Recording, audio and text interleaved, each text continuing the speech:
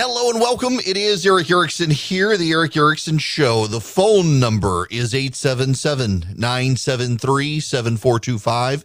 Really happy to have you with me today. We will go easy on you so you can get on the phone with me if you want to call in, and waiting very patiently to talk to me about, well, the issue of the week that will not go away. Gordon, welcome to the show. How are you? I'm good. How are you? Good. Thanks for your patience. Yes, I just had an idea that I thought would hopefully end the debate forever. I hear people all the time debating whether it's a lump of cells or if it's an actual living baby. I've seen they've used an endoscope, and I've seen the inside of Katie Couric's colon. So why can't they just use an endoscope and show us a third trimester abortion and prove to us once and for all whether it's just a lump of cells or it's a baby? Well, first of all, I'd like to apologize to everyone for everyone throwing up in their mouth at the thought of seeing Katie Couric's colon. But yes, notice this reminds me, I'm glad you said this, because it reminds me of the last several weeks of stories in the New York Times and the Washington Post attacking conservatives for exposing what liberals are doing online. And they never, ever, ever actually show the videos that conservatives are exposing. They'll describe them generally, but if you see them, you too would be appalled. You see an abortion, you would be appalled, particularly a late-term abortion, and the Democrats want it. Tim Ryan, the supposedly moderate Democrat in Ohio, has now come out for abortion on demand until the moment of birth, and is okay with sex-selective abortion. So if you want to find out you're having a girl so you can abort the child, he's okay with that as well. That's the extremist position. Very few Americans, only about 15% of Americans support that position. And yet the Democrats are so dependent on donors who support that position, they've got to go there. You show one of these on TV, suddenly people are going to be horrified. Well, and they're not going to show that on TV either, because it'd be like NC-17. But nonetheless, that it's a point made. They won't show you what's going on. By the way, before I move on to other stuff, I got to tell you, this is what, how sometimes you just impulse control. I can't wait until a short break to get to a story, because I've seen it and it just blows my mind. It is not worth spending an entire segment on, but poof, it's just wow. Laura Young was browsing through a Goodwill store in Austin, Texas in 2018. She found a bust for sale, a marble bust. It was resting on the floor under a table and had a yellow price tag slapped on its cheek. Goodwill was selling it for $34.99. You can guess where this is going, can't you? It was not just any marble bust. It was late 1st century BC Roman antiquity that had been part of a Bavarian king's art collection that was looted in World War II. No one knows how it got to Texas. The most likely path, according to the news report, was from an American soldier after the king's villa was bombed by Allied forces. It's now gone on display at the San Antonio Museum of Art next to a signage acknowledging Mrs. Young's role in the improbable 2,000-year journey from ancient Rome to the Goodwill boutique of Far West Boulevard, Austin, Texas. It's going to go back to the Bavarian government next year after Ms. Young agreed that this should go on display for all of history. She had named it, Charlie, I hope you're paying attention to this story. The woman had named the bust Dennis Reynolds after a character from It's Always Sunny in Philadelphia.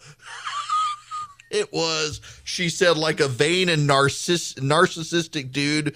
The 52-pound marble bust was very difficult, cold, aloof, emotionless man that caused some problems for her. When she When she spotted it at the Goodwill store, she says she knew it was probably valuable, and she couldn't believe that it was on sale for $34. I got it outside in the light. He had chips to the base. He had clear repairs. He looked very old. I've been to museums. I've seen Roman portrait heads before. She did a Google image search for Roman bust and realized this looks like Dennis.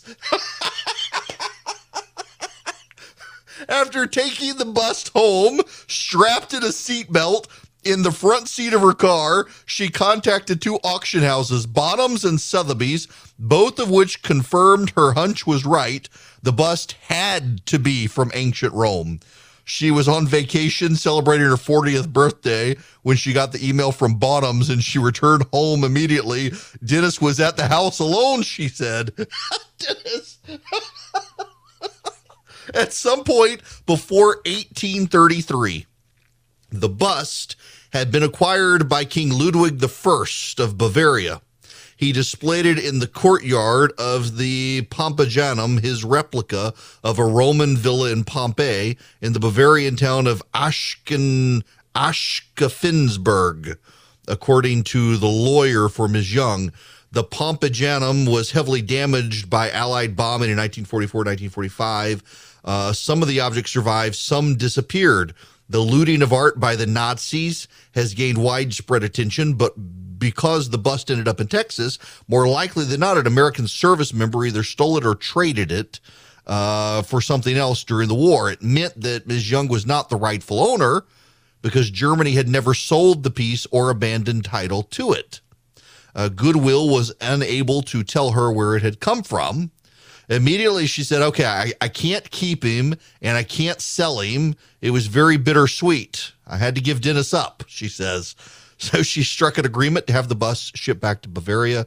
In exchange, she'll get a small finder's fee. We're very pleased that a piece of history has returned to us, as Bernd Schreiber, president of the Bavarian Administration of State-Owned Palaces.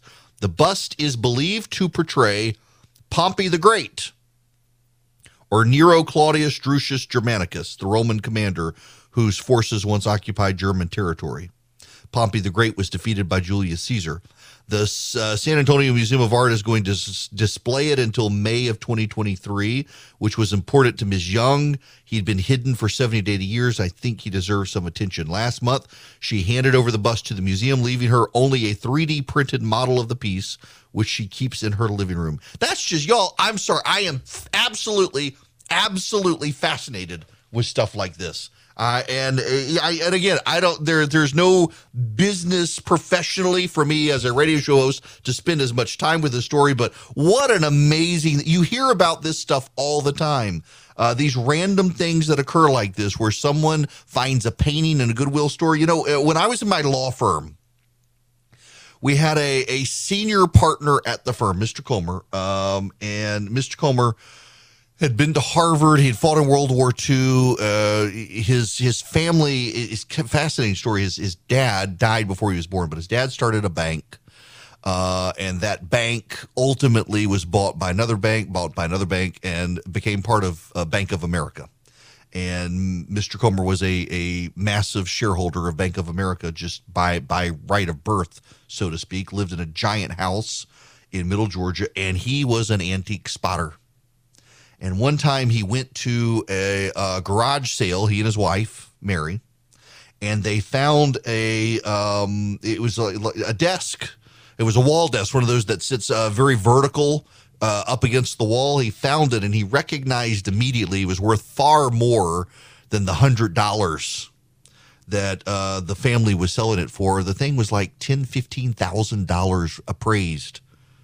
It had been sitting in someone's house and they sold it for $100. He got a really good deal on it. But this is, I mean, a 2,000-year-old marble bust, 2,000-year-old marble bust sitting on the floor of the Goodwill store in Austin, Texas for years and sold for $34. And it's a priceless piece of antiquity. That's just, my gosh, you got to marvel at stuff like this. You really have to marvel at stuff like that. Okay, I got to move on, but wow, it's fascinating. I'm going to spend a short time here on a subject that I don't think in times of war, well, really, we don't appreciate this enough. Mike Esper, Donald Trump Secretary of State, has a memoir coming out and says it was one of the moments that left the former defense secretary absolutely speechless. The president of the United States, Donald J. Trump, proposed launching missiles into Mexico to destroy drug labs. President Donald Trump in 2020 asked Mark Esper, his defense secretary, about the possibility of launching missiles into Mexico to destroy the drug labs and wipe out the cartels, maintaining the United States' involvement in a strike against its southern neighbor could be kept secret. Those remarkable discussions were among several moments Mr. Esper described in his book, A Sacred Oath, as leaving him all but speechless when he served the 45th president. Mr. Esper, the last Senate-confirmed defense secretary under Mr. Trump, also had concerns about speculation the president might misuse the military around Election Day by, for instance, having soldiers seize ballot boxes. He warned subordinates to be on alert for unusual calls from the White House. This is one of his fire missiles at the drug lords, drug cartels, and drug labs of Mexico. It's a good idea. Mexico, we don't like to talk about it. The media certainly won't talk about it, and they'll scream racism at me for even saying it. The reality is Mexico is a failed state. Mexico is a failed or failing state. The drug cartels overwhelmingly control the country. They are ruthlessly assassinating the law-abiding police and military. They are buying off the rest of them. Mexico is a state being run by drug cartels that are pumping their drugs across the border into the United States and sending the victims of human trafficking to serve as sex slaves in this country under the radar. I have no problem at all going to war with them. They have killed our Border Patrol agents. They have flown helicopters into this country and attacked civilians in this country. And notice how the media never talks about that. There was a story from just a few years ago where a Mexican gunship flew across the border into this country to blow up a rival cartel member. It happened. We have seen terrorists come across this border helped by the coyotes of the Mexican drug cartel. We have seen the drugs come across this border. I had on Ted Budd yesterday from North Carolina. I've had on Mike Dolan from Ohio. I've had on Tom Cotton from Arkansas. I've had on Tim Scott from South Carolina. I've had on Marco Rubio from Florida. I've had on repeatedly congressmen and senators from around the country, and all of them say their big issue is fentanyl coming across the Mexican border. Why don't we blow them up? I don't think it was a bad idea. The same people who are freaked out about this are the same damn people who thought we would go to World War III by moving the American embassy from Tel Aviv to Jerusalem. They are the same ones who thought we would start World War III by blowing up Qasem Soleimani. They're the same ones who thought we'd start World War III by leaving the Paris Accord. They're the same ones who thought we'd start World War III by the Abraham Accords and getting peace in the Middle East. All of these conventional ideas, all of the conventional theorists of foreign policy were discredited during the Trump administration, and they still attack the man who, thinking outside the box, was able to bring peace in the Middle East, something no other American president had ever been able to do, going back to Jimmy Carter. Literally, Israel and its Arab neighbors are now friends. The United Arab Emirates, Bahrain, Jordan, Egypt, they participated in Israel's national anniversary of its creation. They have embassies now with each other. No other American president was able to get that done. Trump deserves a Nobel Prize just for that. This wasn't a bad idea. You may not want to believe it, but Mexico is collapsing. Its government is corrupt. It is collapsing. It's in the pocket of the drug cartels. They are killing us. I have no problem with Donald Trump wanting to blow them up. Hello there. It's Eric Erickson here. The phone number is 877-973-7425. All right, here it is. This is from the New York Times. By the way, because I've been getting these emails so much, so often from so many people, I'm going to answer the question in the next hour. If you think the media is so biased, why do you read from the New York Times and other news outlets? I'm actually going to talk about that topic because some of you are just stupid people. I'm sorry. Y'all know I'm not talking about y'all. I'm talking about those people. You know who those people are. And they can't understand, why am I not just telling them precisely what they want to hear, reading from the same hymn book, singing from the same hymn book, word for word, the hymns they want and no others. We're going to talk about this in the next hour, all just because yeah. So, okay. From the New York Times, the United States has provided intelligence about Russian units that has allowed Ukrainians to target and kill many of the Russian generals who have died in action in the Ukraine war, according to senior American officials. Ukrainian officials said they have killed approximately 12 generals on the front lines, a number that has astonished military analysts.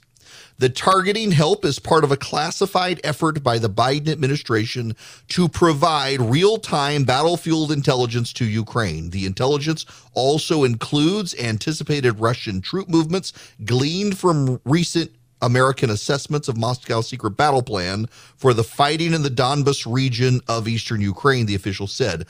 Officials declined to specify how many generals had been killed as a result of U.S. assistance. The United States has focused on providing the location and other details about the Russian military's mobile headquarters, which relocate frequently. Ukrainian officials have combined that geographic information with their own intelligence, including intercepted communications that alert the Ukrainian military to the presence of senior Russian officials to conduct artillery strikes and other attacks that have killed Russian officers. The intelligence sharing is part of a stepped-up flow in U.S. assistance that includes heavier weapons and tens of billions in aid, demonstrating how quickly the early American restraints on support for Ukraine have shifted. I don't think this is helpful. I don't think, and it is officials who are doing the leaking. And this is not helpful. Now, part of this, just so you're aware, is an idea from the Biden administration, if you will, that you've got to tell the Russians, we know where the Russians are. And in order to tell the Russians where we are, we can undermine them and cast confusion on them. Greetings, welcome. It is Eric Erickson here, the Eric Erickson Show. The phone number is 877-973-7425. Should you wish to be a part of this here program. I'm not surprised by what the New York Times is doing. No, I'm not even really, the more I think about it, I'm not that surprised by how brazen it is. But there have been a series of stories in the last week, exposés, if you will, of Tucker Carlson and then Elon Musk. The Tucker Carlson one wants to paint him as some sort of nationalistic, racist, white supremacist. It is designed to vilify Tucker Carlson. But it's actually, at a deeper level, designed for something else. It's designed to vilify the viewers of Tucker Carlson's show. In the grand scheme of things in the United States, there actually aren't a ton of people who watch Tucker. They just happen to watch him more than the others. There are a few million people, maybe 4 million advertisers actually care about the demo. The demo is just slightly more than 1 million people typically watching Tucker. So essentially, advertisers don't care about the really young and the really old. They don't care about, for example, 6 and up or 12 and up who listen to radio or who watch television. What they care about very specifically are 25 to 54-year-olds. The moment you turn 55, advertisers in America do not care about you anymore. 25 to 54 is the relevant one, and the 25 to 54, on average, sometimes it's a little higher, sometimes a little lower, but it's about 1.1 million people. Total audience, like 12 and up, what they typically measure, I think sometimes it's around 4 million, usually it's around 2 to 3 million people, which sounds to be a lot. but about 3 to 4 times as many will watch World News Tonight from ABC News for 30 minutes. Cable news doesn't get the most eyeballs. Now, we talk about Tucker Carlson gets more eyeballs than any other show on cable. Yes, on cable. Broadcast isn't cable. ABC, CBS, NBC, Fox. But as terms of influential people and influencers and people to be influenced, Tucker Carlson gets a lot of views. Tucker Carlson gets a lot of hate watchers. Tucker Carlson gets a lot of eyeballs for that. You know, what's so interesting, actually, as an aside, is that major syndicated noon to 3 talk radio shows get more of an audience. I mean, talk radio actually is very influential, and it doesn't get the attention because the people who cover the news don't listen to talk radio. Rush Limbaugh, for example, had, 15 to 20 million people. What's so funny to me is that people say, you don't really believe that Rush Limbaugh number, do you? Well, given how ratings are generated, he actually probably had more of an audience than that. But you base the audience based on the little people meters that people wear. In every radio station in America that's a metered station, not all of them are, smaller ones aren't, but in the big stations, there's a subsonic sound. You can't hear the sound, but these little devices can, and they measure ratings. They do it on TV as well. It's statistically sampled, kind of like what pollsters do. It's not highly accurate, but it's good enough. The advertisers like it. And what the New York Times is doing is they're vilifying those people by proxy. They're attacking Tucker Carlson in order to attack Tucker's audience. They're essentially trying to claim that Tucker Carlson's audience are hicks and rubes, that they're racists, they're the villains. They're doing this because of the run-up to the 2022 election. What they're also trying to do is to combat the Fox News fallacy. I mentioned this yesterday in terms of the Fox News polling. Roy Teixeira is a Democratic pollster. He wrote a book years ago on essentially demography is destiny and the Democratic Party is the party of the future. And he made a couple of warnings there that they would have to hold on to the white working class, that they couldn't just be a party of the college educated or it would collapse.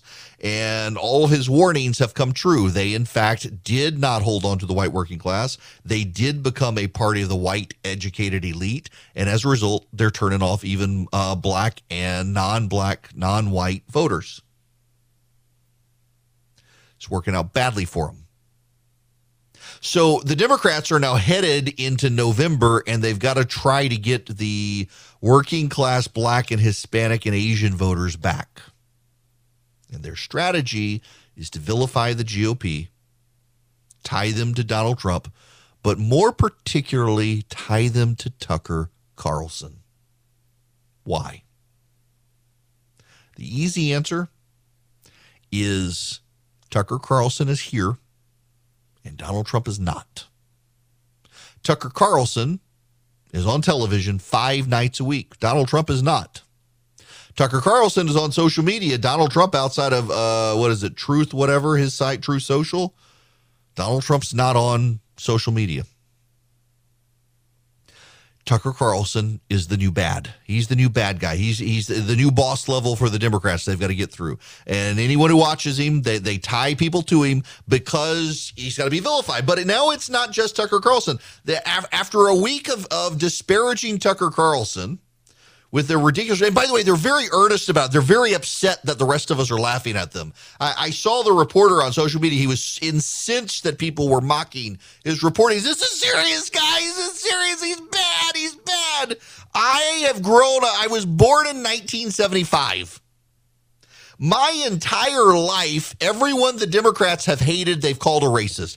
Everyone, even black people, the Democrats don't like are racist. Herschel Walker is running for the United States Senate in Georgia. I was not aware of this, but Herschel Walker is a racist, according to the Democrats. Clarence Thomas is a racist. Clarence Thomas has so soaked in white supremacy with a Catholic upbringing that he is nothing but a white supremacist in black man's clothing, according to progressives. By the way, I'm not making it up. That's what they say. He grew up in a Catholic environment, and therefore his Catholic white supremacy is rubbing off on people. It's absurd, but that's where they are. Now they're doing it to Elon Musk. There is a massive story in the New York Times about Elon Musk, an African American, and they're attacking the African American. And one of the curious things they're attacking this African American immigrant about is that he never said anything to denounce apartheid, but he never said anything to condone it either. His classmates who grew up with him in South Africa, they have no recollection of him saying anything that could be racially insensitive. He never showed up in blackface in a costume. But they just know he's a racist. They know he's a racist because he grew up in South Africa and he was white.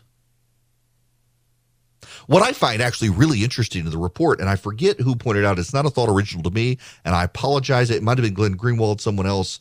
But one of the things that the New York Times talks about in the story that Elon Musk grew up in South Africa, a South Africa covered with disinformation and misinformation.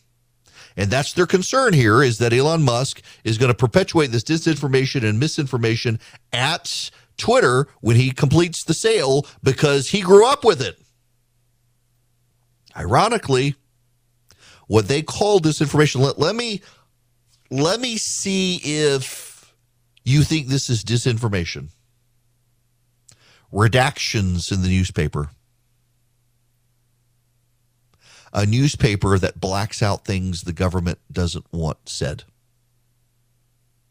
Newscasts at night that leave out information about riots in black communities. Newscasts that cover the names of dead white South Africans and leaves out that they were actually killed by black South Africans who were protecting themselves, not on the warpath, not on the hunt. That's not disinformation or misinformation. That's censorship. That's government censorship. In fact, authoritarian regimes, and the South African regime was an authoritarian regime, it censored the news. It didn't put out misinformation. It left out details. It didn't make up new information. It just left it out. It engaged in censorship, and the media went along with the censorship, just like the New York Times does for the Democrats. And yet the New York Times claims that Elon Musk was so soaked in disinformation and misinformation as a child that there's no way he appreciates the dangers to it now because he did not live in that racist South African world where he saw the hardships of black South Africans. That's the best they've got. Now, why are they doing this one? Well, it is becoming more and more obvious that the blue checks on Twitter who are upset with Elon Musk buying Twitter, they treat Twitter as their own. They're like the squatters when the property owner shows up to throw them out. They want to burn the house down instead of giving up control of it. I have a suspicion. I have a theory. What if these blue checks who are so angry that Elon Musk might be buying Twitter, what if they've been collaborating with the Twitter employees? What if it's these blue checks on Twitter from the left, these reporters who were directing the Twitter employees of who to target, who to silence, who to censor? What if the blue checks were in on it the whole time? They act like they're reacting as if they own Twitter and that Elon Musk is taking away their control. Elon Musk has promised to shine the spotlight. Elon Musk has promised to shed light on what's gone on behind the scenes with bans and shadow bans and censorship. Elon Musk has said these are the things he's going to do. He hasn't said that he's going to allow a complete free-for-all on Twitter. He's a free speech absolutist, he says, but he also understands there are levels of moderation. He can't turn Twitter into an even worse hell site than it already is. So a lot of it's probably not going to change. Internet moderation is a thing. Elon Musk has worked in the past to deal with moderation of issues. And one of the things he suggested is the verification of real identities of people on Twitter. What if they're upset because they're going to get exposed? It was a very curious story in the New York Times to spend that much energy attacking Elon Musk. A man who, by the way, the left should love for his fight against climate change. His solar panel company, his battery-powered car company, they should love that he's focused on them. They should love that he is a guy who has their backs. But instead they're attacking him because he suggested more transparency at the site they all like. Who cares about the climate? He's going to buy Twitter. It's a fascinating situation that the New York Times for a week now has spent disproportionate, inordinate amounts of energy to attack two different men as racists because one gets more attention than they do, and the other is going to take over the site their reporters love.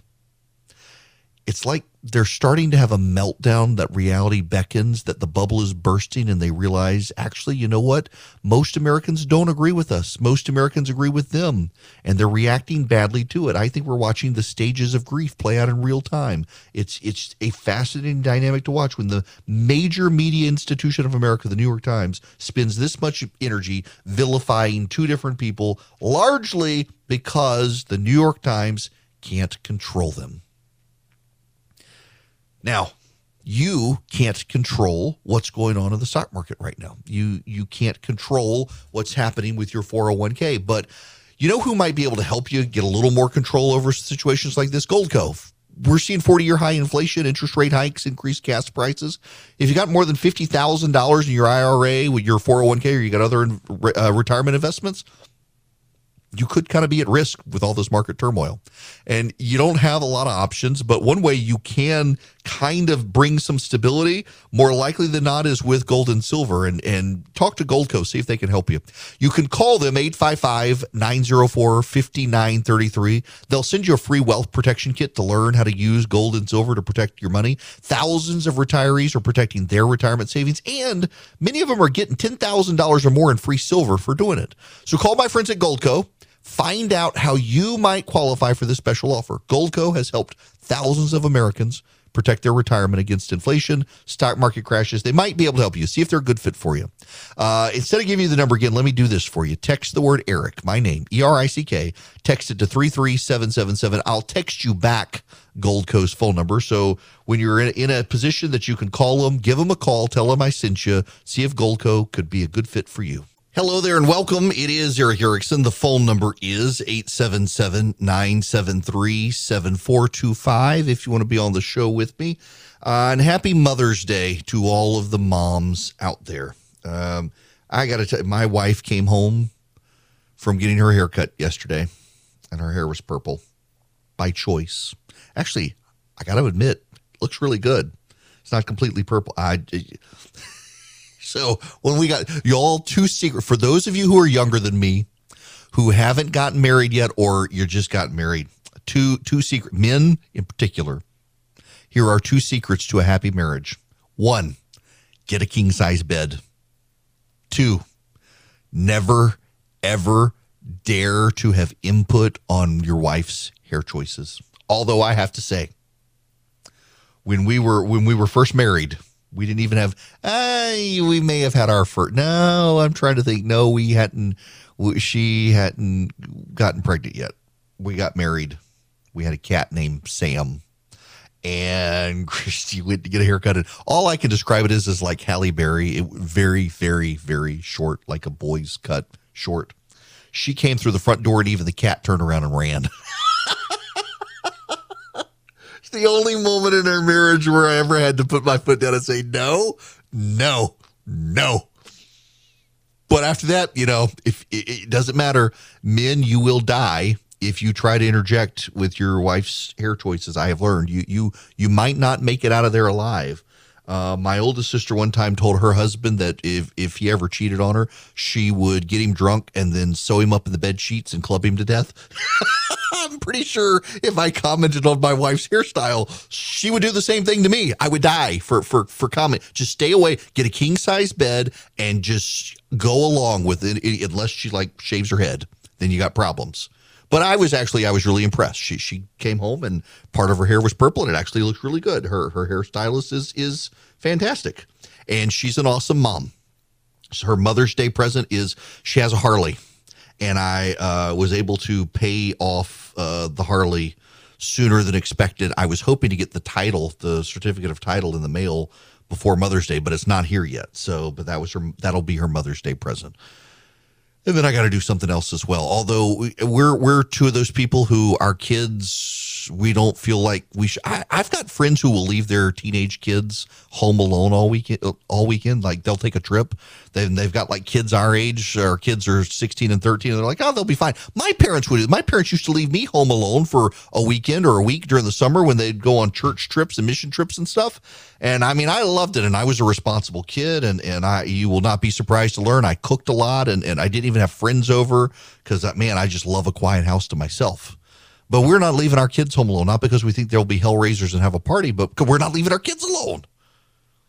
One day we'll start dating again, my wife and I. Right now we're being parents. When we come back, we have to move on. The news. I get so many questions about the news. What do I read? Why do I read? Why don't I read this, that, and the other? Why don't I talk about this? Why do I talk about this? I want to actually spend a little bit of time with you, make you a better researcher and more informed yourself, and answer some of the questions of why do you quote the New York Times if you don't like it? There's a method to my madness. I'll share it with you.